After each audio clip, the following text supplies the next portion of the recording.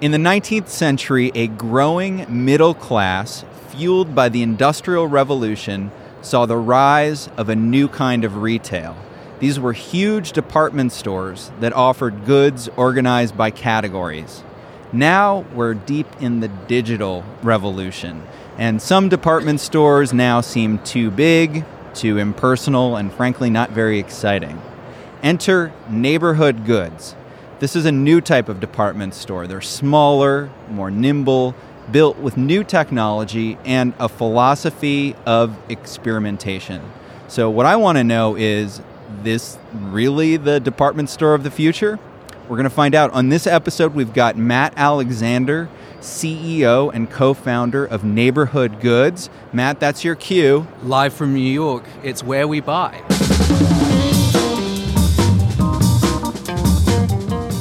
I feel like I'm sitting here with the ghost of Don Pardo right now. This is amazing. That's right, Matt. You're listening to Where We Buy. It's the show about the things we buy and the places we buy them. We are recording live at the Javits Center in Manhattan as a part of the ICSC New York Deal-Making Conference. My name is James Cook. I research retail and real estate for JLL. And as you know, this is the show where we talk with retail experts and visit shopping spots across the nation. All right, Matt Alexander, CEO of Neighborhood Goods, welcome. And let's get started. You must be the busiest guy in Texas right now. You had your first Neighborhood Goods store open, 3 weeks ago? Yeah, just less, about 2.5 weeks. You opened your first location at Legacy West in Plano, Texas, of all places. So Plano, is that the next Silicon Valley? I just didn't know it. Why such a high-tech store in a place like Plano? I think for us, what we're invested in doing is getting into interesting markets and being a discovery and delivery mechanism to hungry and motivated consumers for the sort of products that they would typically not find in those markets. So you look at Plano, and I think it's the third fastest growing city in the country. Home now to Toyota's North American headquarters, amongst others. And there's been, literally a housing shortage there because of the sheer volume of people that are moving there.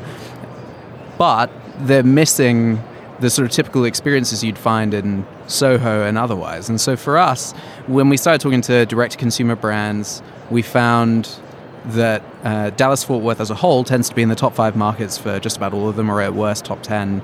And then looking a little bit closer, Plano is sort of the bastion of a lot of that capital.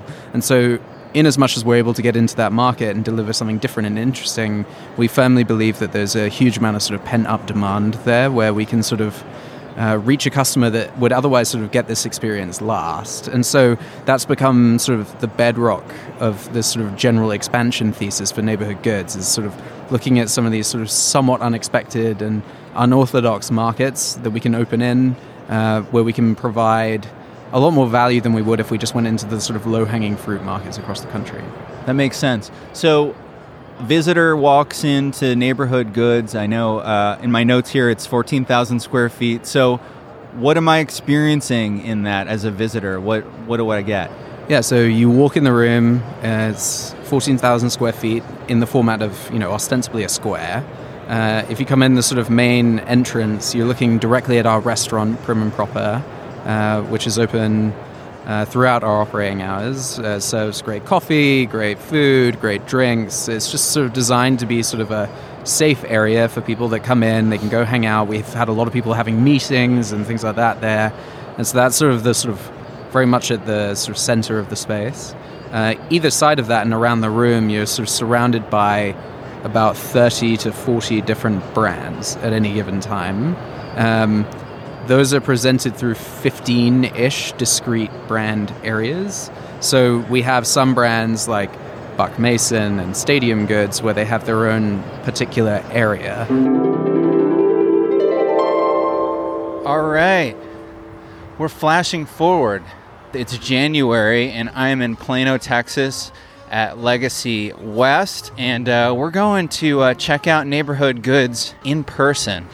Okay, according to this map, straight and then hang a left, and there it is, Neighborhood Goods. so nice to meet you. Great to meet you. My name's Fallon Johnson, and I'm the Director of Marketing with Neighborhood Goods. All right, so we're standing, and right when we walk in, I see this big arch for Hims, which is a digitally native, direct-to-consumer brand that I'm aware of because they advertise on a lot of podcasts and stuff. So tell me, what do we have here? This is like a Hims and Hers island, I guess?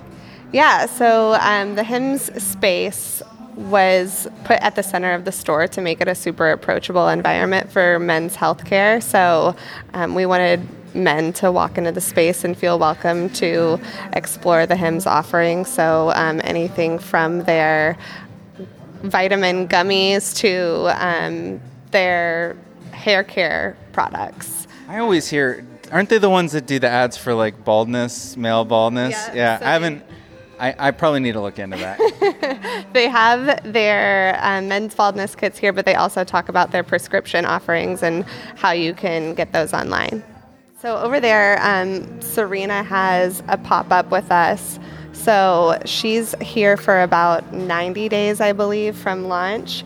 And what she did was launch her Great Sizes collection with us with an in-store event.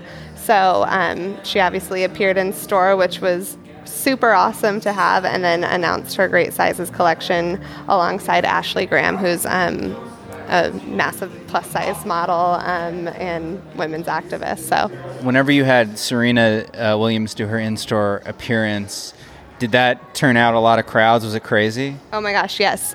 So we had the event up on the website, and we just put it on our Instagram stories because we wanted to trickle the news out, and the event sold out within like 3 hours, and there were people lined up like all around the block. I downloaded the app. So where did my phone go? Where did it go? Okay, so we've got the Neighborhood Goods app, and we're popping it open. So say we're sitting over at Prim and Proper, the restaurant at the middle of the store, and you're having the Cure cocktail, and you decide that you want those Stadium Goods shoes that you saw earlier. You think they're awesome, and you want to pick them up. So you press this navigation button. Okay, and you just hit it. And then you request it like you would an Uber. Oh, wow. So now it knows that you're right here, and it'll send over an associate. You can also, if the store is packed, you can take a photo of yourself so that they can locate you more quickly. So I see over there in the distance, I see some people hanging out in a bar area. It says Prim and Proper. Tell me about that. Actually, let's go over there. I see pastries. Yep. So we have some really awesome coffee. So the only other coffee shop in Legacy West is Starbucks. So this is another alternative option. Cookies and pie and quiches from Everett and Elaine, which is a local bakery. My favorite item on the menu is the Goods Burger. It's amazing. I have a friend who claims that he's a burger connoisseur, and he gave the Prim and Proper burger a 9.6. which is, I believe, is pretty high. That's pretty intense. 9.6 out of 10. I'm impressed. Yeah. I'm sad I just had lunch. Otherwise, I would take up the challenge and see what my ranking for it would be. You will have to come back and try it. And then we have a drink called The Cure, which is a turmeric-infused gin drink with a poblano pepper, and it's amazing.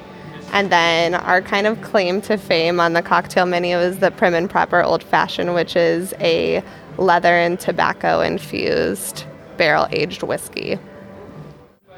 The residency is a concept where we will feature all of the brands that are integrated into the store itself. So as I mentioned, Rob Wilson created a lot of the artwork for the store that you see hanging on the wall throughout the space, which is purchasable. And then Year and Day provided the flatware and plates and bowls for the store. And they have items that are purchasable here. And then we use Simple Human with their trash bins and their soap dispensers in our bathrooms and throughout the store. And so we feature them over in our residency section, along with Sight Glass Coffee that we feature in the restaurant, Framebridge Frames, Maiden Cookware, who's out of Austin, and we use all of their cookware in the restaurant itself. Awesome. The last thing, we didn't talk about Stadium Goods yet, did we? We need to talk about that. Sure. Are you a big sneakerhead? I'm not, but I can appreciate them, and I love all the Supreme gear that we have in store here too. We have... So this is behind a glass case because this stuff is expensive, right? Because it has the word Supreme on it. So walk me through what we've got here. So we have a lot of these limited edition Supreme items. So we had some Supreme tennis balls before that sold out really quickly around this arena event. We have this axe and even some boxer briefs that are Supreme. So this is a hand axe that's got the Supreme logo on it. So, I mean, when you're camping, what's that retail for? It's $200, so that's a bargain. Yeah, especially if you're in the market for a hand axe. But yeah, these are... The interesting thing about Stadium Goods is it's an online marketplace, like similar to an eBay or the like. And so any of these shoes, that like size 9 pair of Yeezys could run for $400, but the size 11 could be $200 more expensive, just because it depends on the run and what's more limited edition than the other. So yeah, I think we want to create that right mix of brands that is similar to Stadium Goods. That's a traffic driver, but somebody else who might be more local is a discovery brand for somebody. It might be their new favorite local brand here in Dallas. So it's exciting to curate that mix and even pair some of them together. Thank you so much for giving me the tour of this store. It's been fantastic. Thank you, James. It's been awesome to have you here for sure. For some people walking in, it doesn't immediately strike them, particularly for an older customer, as being a store. They walk in and they're not entirely sure how to interact with it, and you sort of encourage them just to hang out and have a cup of coffee or a glass of wine and walk around, and they're not used to someone not coming up to sort of aggressively try to sell them or otherwise. And so it is quite different, but we've been really pleased with how it's been received so far. I can't wait to get out there and visit it. So talk a bit about the business model. Are these brands paying to be on your shelves? Yeah, in essence, there's really two different models. One would be a fixed fee per month, which is proportionate to the amount of space you have, however long you're going to be there, the sort of products you are selling, and so on and so forth. Another would be a lesser fixed fee in addition to a percentage of sales, which varies from brand to brand depending on the product, how long they're there, etc. We also have some lesser fees for brands that are sort of just wanting to be integrated into the room, like Simple Human and FrameBridge. I suspect we'll sort of continue to dabble with different models and be relatively playful there, but those sort of three options have been very straightforward for most brands and have been quite popular, and so I suspect we'll end up testing a few more, but it'll be mostly consistent from there. How tough was it to find the partner brands? Were they lining up, or did you really have to beat the bushes to find them? I think we had a little bit of an unfair advantage by virtue of the group of investors we have. And so we went out very intentionally to raise capital from a really fantastic group of consumer venture capitalists, anything from Forerunner to Global Founders Capital, Maveron. And if you look at all of their various portfolios, there's some overlap, but all of them are investing in some of the most interesting and exciting up-and-coming direct-to-consumer concepts. And so that certainly helped. And then Mark Macinta, my co-founder, and I certainly knew a lot of other people in the space as well, so we got to have leverage those relationships. And then when we announced the concept, we found that a lot of people, were coming our direction with interest, and so we saw people applying online. We had we were very fortunate, deservedly or otherwise, to get a lot of press and attention. And so we've had a lot of people gravitate towards the idea and the room. And now since we've launched, now that people can actually see it and feel it and understand it, probably feeling it be the most important thing, we've been very fortunate to have a huge amount of demand from a lot of very sort of established brands as well as the direct-to-consumer crowd that we started with. And so that's not to say it was incredibly easy. We certainly had to fight for people, and we certainly had to be persistent with some. But I think we were helped by a lot of extenuating circumstances. So let's turn, I want to talk a bit to you about technology, because I know there's you guys are really at the forefront of what you're doing with the in-store tech. Tell us a little bit about that. Yeah, so at the sort of more basic level, we've integrated about 30 cameras throughout the room that are equipped with computer vision to capture general sort of customer behavior, traffic patterns, heat mapping, as well as capturing general demographics. And so that allows for us to filter through sort of an e-commerce level of granularity to our partners and to inform our decisions as well. In addition to that, we have the Neighborhood Goods app that, at a distance, just like our website, you can go on, you can shop. It's a very editorially driven e-commerce experience. You get closer to the store, say within 25 miles, and it tips over into more of a focus on in-store pickup, on-demand delivery, RSVPing to events. When you actually carry that into the store and open up the app, the UI changes a third time and adds the option for you to be able to message with staff and have them come to you anywhere you are in the room. And then we also have a barcode scanner in there that allows for you to have a self-guided checkout. And then also, if you wanted to use the app to sort of gather contextual information about the brands that you're seeing as you walk around the room. So if you walk past Sonos, so a primary, and you want to know a little bit more, but you don't necessarily want to ask the question, you can just pull out the app and you'll find it all right there, in addition to, the podcast we did with the founder, some of the editorial we've produced around them, and sort of just provide that context on your own terms. It's really this sort of core recognition that a lot of retail can be really anxiety-inducing. People can feel very self-conscious. And so in as much as we can, we want people to be able to dictate how they interact with our room. And so that's certainly been a really core element of what we're doing. And then also for brands, it allows for us to capture a huge amount of anecdotal information and general sort of insight as to what is and isn't working. And, for a lot of the brands working with us, it's not an exercise in sales, but much more in informing their broader strategy and A/B testing new ideas and, even testing new product types and things of that nature. And so the data in many respects becomes the key. And what does that data look like that you're giving to them? I mean, do they have access to a dashboard or how does that work? Eventually, right now it's much messier, more manual, all anonymized. We're not giving away anyone's personal information. We're not giving out images or anything like that. We don't even really see it. We just get raw numbers. And so the cameras at the entrances are capturing demographic insight. And then the cameras around the room are tracking the distance from the top of your head to the ceiling, so it doesn't end up double counting you and things like that. And so what we're able to do then is, every week or every month, whatever the cadence is, and it varies from brand to brand depending on the business, we send a report that says, you had 10,000 people come into your space, of which 30% transacted. It was typically this age range. This area was the worst performing, which included these products.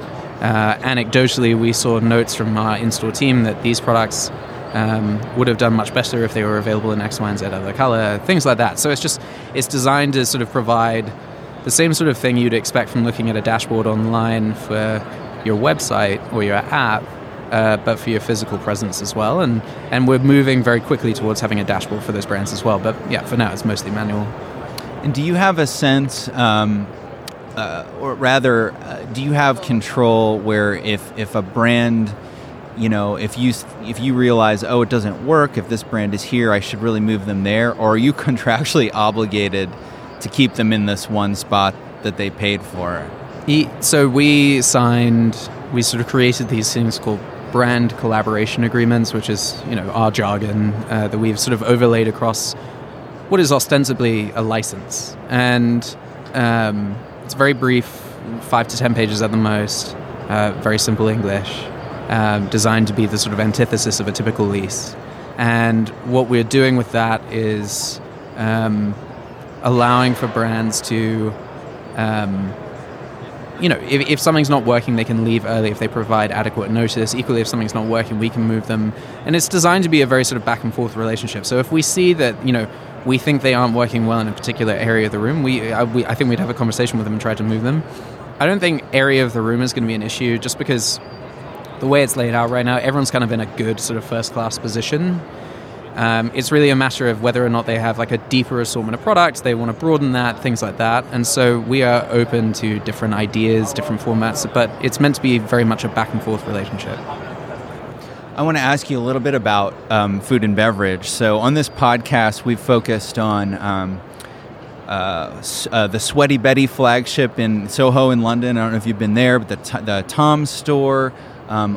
There's a whole host of retailers right now that have some kind of F&B component in them. Like, that is the new thing. They want people to come and hang out in their stores and have a drink, get some food. So tell me a little bit about Prim and Proper. Is it a coffee shop, or is it more like a restaurant? And how did that, tell me about how you decided on all that. Yeah, it's somewhere right in between. So we have an amazing coffee program. We brought in Sight Glass from California. It's the first time they've ever been in Texas. We worked with a guy called Eddie Campbell to work out our cocktail program. He's one of the top mixologists in the country. And then we worked with Front Burner to develop the actual operations and menu of the restaurant. They're one of the top multi-unit restaurant operators in the country as well. And so a huge amount of thought and wisdom went into it. The goal was to have a really simple menu that you could crave. And so we weren't looking to try to win culinary awards. It was much more focused on what, if you were out shopping, might you sort of think to yourself, oh, I really want that. And so we have like great tomato soup. We have a great, honestly, our burger might be one of the best in Dallas. And that's a lofty statement, and clearly I'm biased. But in as much as I can be honest about it, I was stunned by the quality of our food. I thought it was going to be much worse. I thought it was going to be great, but like I had no idea it was going to be as good as it is. And we've sort of had this funny sort of trend where we've had lots of food-related sort of journalists stopping by and really enjoying it. And we've had a really positive experience there. And I think the responsibility and job of Prim and Proper is really twofold. One is that obviously it provides people a really great reason to come in and hang out, and we've seen a huge amount of people walking around the room with a glass of wine and enjoying themselves, and I think it just helps reduce the sort of tension of being in a store. Second is that we are ostensibly a tool set for brands in a physical sense, so they come in and we provide the space, the staff, the tech. They can use it however they want, or they can ask us what our sort of best guess would be. Having food as part of that tool set is really interesting, and it's something that a lot of them have never been able to dabble with before. So if they host a pop-up in Soho, they can get it catered, they can have drinks brought in, they can do all these sort of different elements, but it's expensive, and having it consistently is problematic.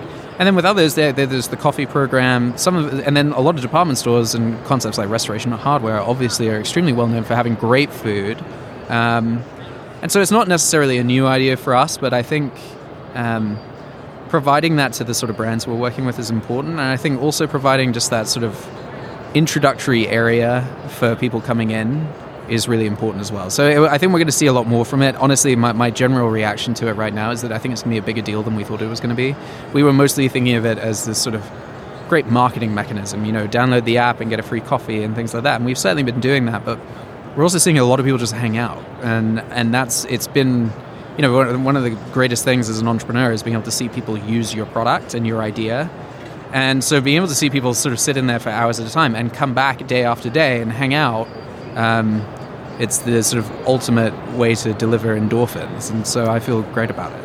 And so they're hanging out both during the day. Are they coming in for drinks at night and hanging out then too? Yeah, I mean, I don't have the data to completely back it up right now. I mean, we're obviously so early in, but anecdotally, I would say that probably 40 to 50% of our transactions are occurring in the store after 6:30 p.m.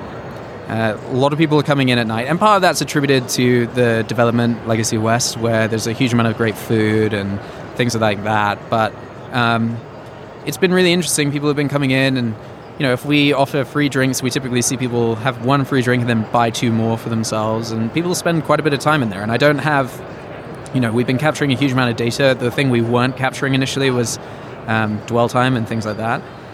So I don't have the specific number, but I can tell you just purely from an informal perspective, there's been a lot of people spending time, and that Neighborhood Goods is probably at its best around 7 to 8 p.m. every weekday evening, and then it's obviously busy on Saturdays, Sundays, but weekday evenings has been a big point for us. So your store, Neighborhood Goods, it's a collection of like sections devoted to different brands for the most part. How do you, as looking overall at the big picture of Neighborhood Goods, how do you ensure that it has its own identity when you've got, it seems like there's all these separate brand identities fighting against each other. Are you the master curator of all this? Is that your role? In essence, yes. So there's a few ways we went about it. In the very early days, I think a lot of direct-to-consumer brands are sort of known to have fairly similar branding and approaches to marketing. And so a lot of it's done here in New York. And a cursory glance at any sort of set of ads in a subway station, they all look fairly similar. And I think for us what was important is that we had distinctive branding, but that wasn't like incompatible with those sorts of brands coming in. And so we thought about that from the early days as to how our logo and our identity would sit alongside brands like Hims. And then we sort of, when we started thinking about the room, we were very focused on having a huge amount of porosity and transparency throughout the room. So there's no walls. It's just, if you're standing in one corner of the room, you can see clear across to the other side. And that's been really important for us, that everyone is about on equal footing regardless of where they are in the room.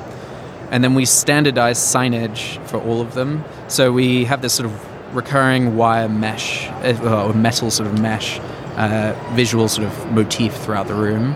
And we use that as a fixture system for signage. It's above the restaurant, it's throughout the room. And so that's been really, really useful. And so brands have their own logos above their areas, obviously their own products and like various takes on those. But there's a lot of consistency there. So all of them are white, all of them are cut the same way, all of them are the same depth. And so we've thought a lot about how to have, in an inherently inconsistent environment, as much consistency as possible. And so that comes from staff, that comes from our approach to design and architecture. So everyone's running off the same fixtures, they're running off the same design, they're running off the same technology platform. It's all staffed by us. And so certainly there's going to be areas that feel different than others, but I think intuitively as soon as you're in the room that you're at Neighborhood Goods. And the goal for us now and the challenge is how we extend that to different markets, different formats. So if we right now have one big floor with 23-foot tall ceilings, what happens when we go to a location with 3 floors with 14-foot ceilings? And so these are the sorts of things we're starting to really dig into and think about now, as well as coming up with, now that we've seen it and actually know what we're talking about a little bit more, much more sort of formal merchandising guidelines and expectations for how much product we need in the room. So let's talk a little bit about expansion. What are the growth plans? I'm sure you've got a lot of landlords interested in having you come to their centers. Yeah, we've been very fortunate. I think we've been very fortunate to have really great timing with this. I think a lot of people have been talking about new sort of retail formats and concepts in this sort of space, and we've seen a few other concepts out there. And I think people have been sort of waiting for something to come into existence that made sense. And so I think we've certainly been getting a huge amount of interest to expand. We haven't sort of announced it yet, but on the capital front, there's been a huge amount of movement there, and a lot of our investors have been really excited with everything. And so I think our current sort of trajectory is to meaningfully accelerate what we had been planning to do otherwise. And so I think we were initially thinking about, we had opened 1 this year and then probably 2 next year. And I think it's going to be more like 5 next year now, and probably double that the year following. And then, I think in terms of where we go and the formats, I think we're open to a lot of different ideas. Poetically, a lot of the spaces that we're looking at right now are old department stores, which is interesting. But I think for us, what's interesting is to continue to find and identify markets like Plano that can be a little bit different and a little bit unique, where we are contributing something really meaningful beyond just being in Soho, right? And so I think we'll hold off New York specifically for a little while, but we're gonna move very quickly. And while we're here, my business partner and I are having lots of meetings and hopefully wrapping up a few conversations there. And so that is something we'll be talking a lot more about soon, I suspect. That's awesome. I'm going to be paying close attention to where you guys go. I definitely am going to visit the next time I'm out in Dallas. But I'd love to see Neighborhood Goods. I live in Indianapolis, Indiana, so that's a smaller market that could use some excitement. So maybe we could have a talk about having a Neighborhood Goods open up in my area. For sure. So Matt, thank you so much for joining me today. We've been talking to Matt Alexander, CEO of Neighborhood Goods and founder, right? Or co-founder? Yes, co-founder. Co-founder. All right. Thank you so much for joining us, Matt. Thank you. If for listeners out there, if you have a comment about today's show, you can always leave a message on the Where We Buy hotline, and we'll use your voice on an upcoming show.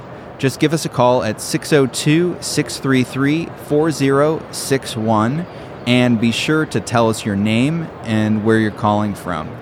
You can subscribe to Where We Buy on the iPhone podcast app or Spotify or wherever you get your podcasts. Just search for Where We Buy and hit subscribe. You can also go to our website, which is wherewebuy.show. And a special thank you today to the ICSC that worked with us to make this live podcast possible.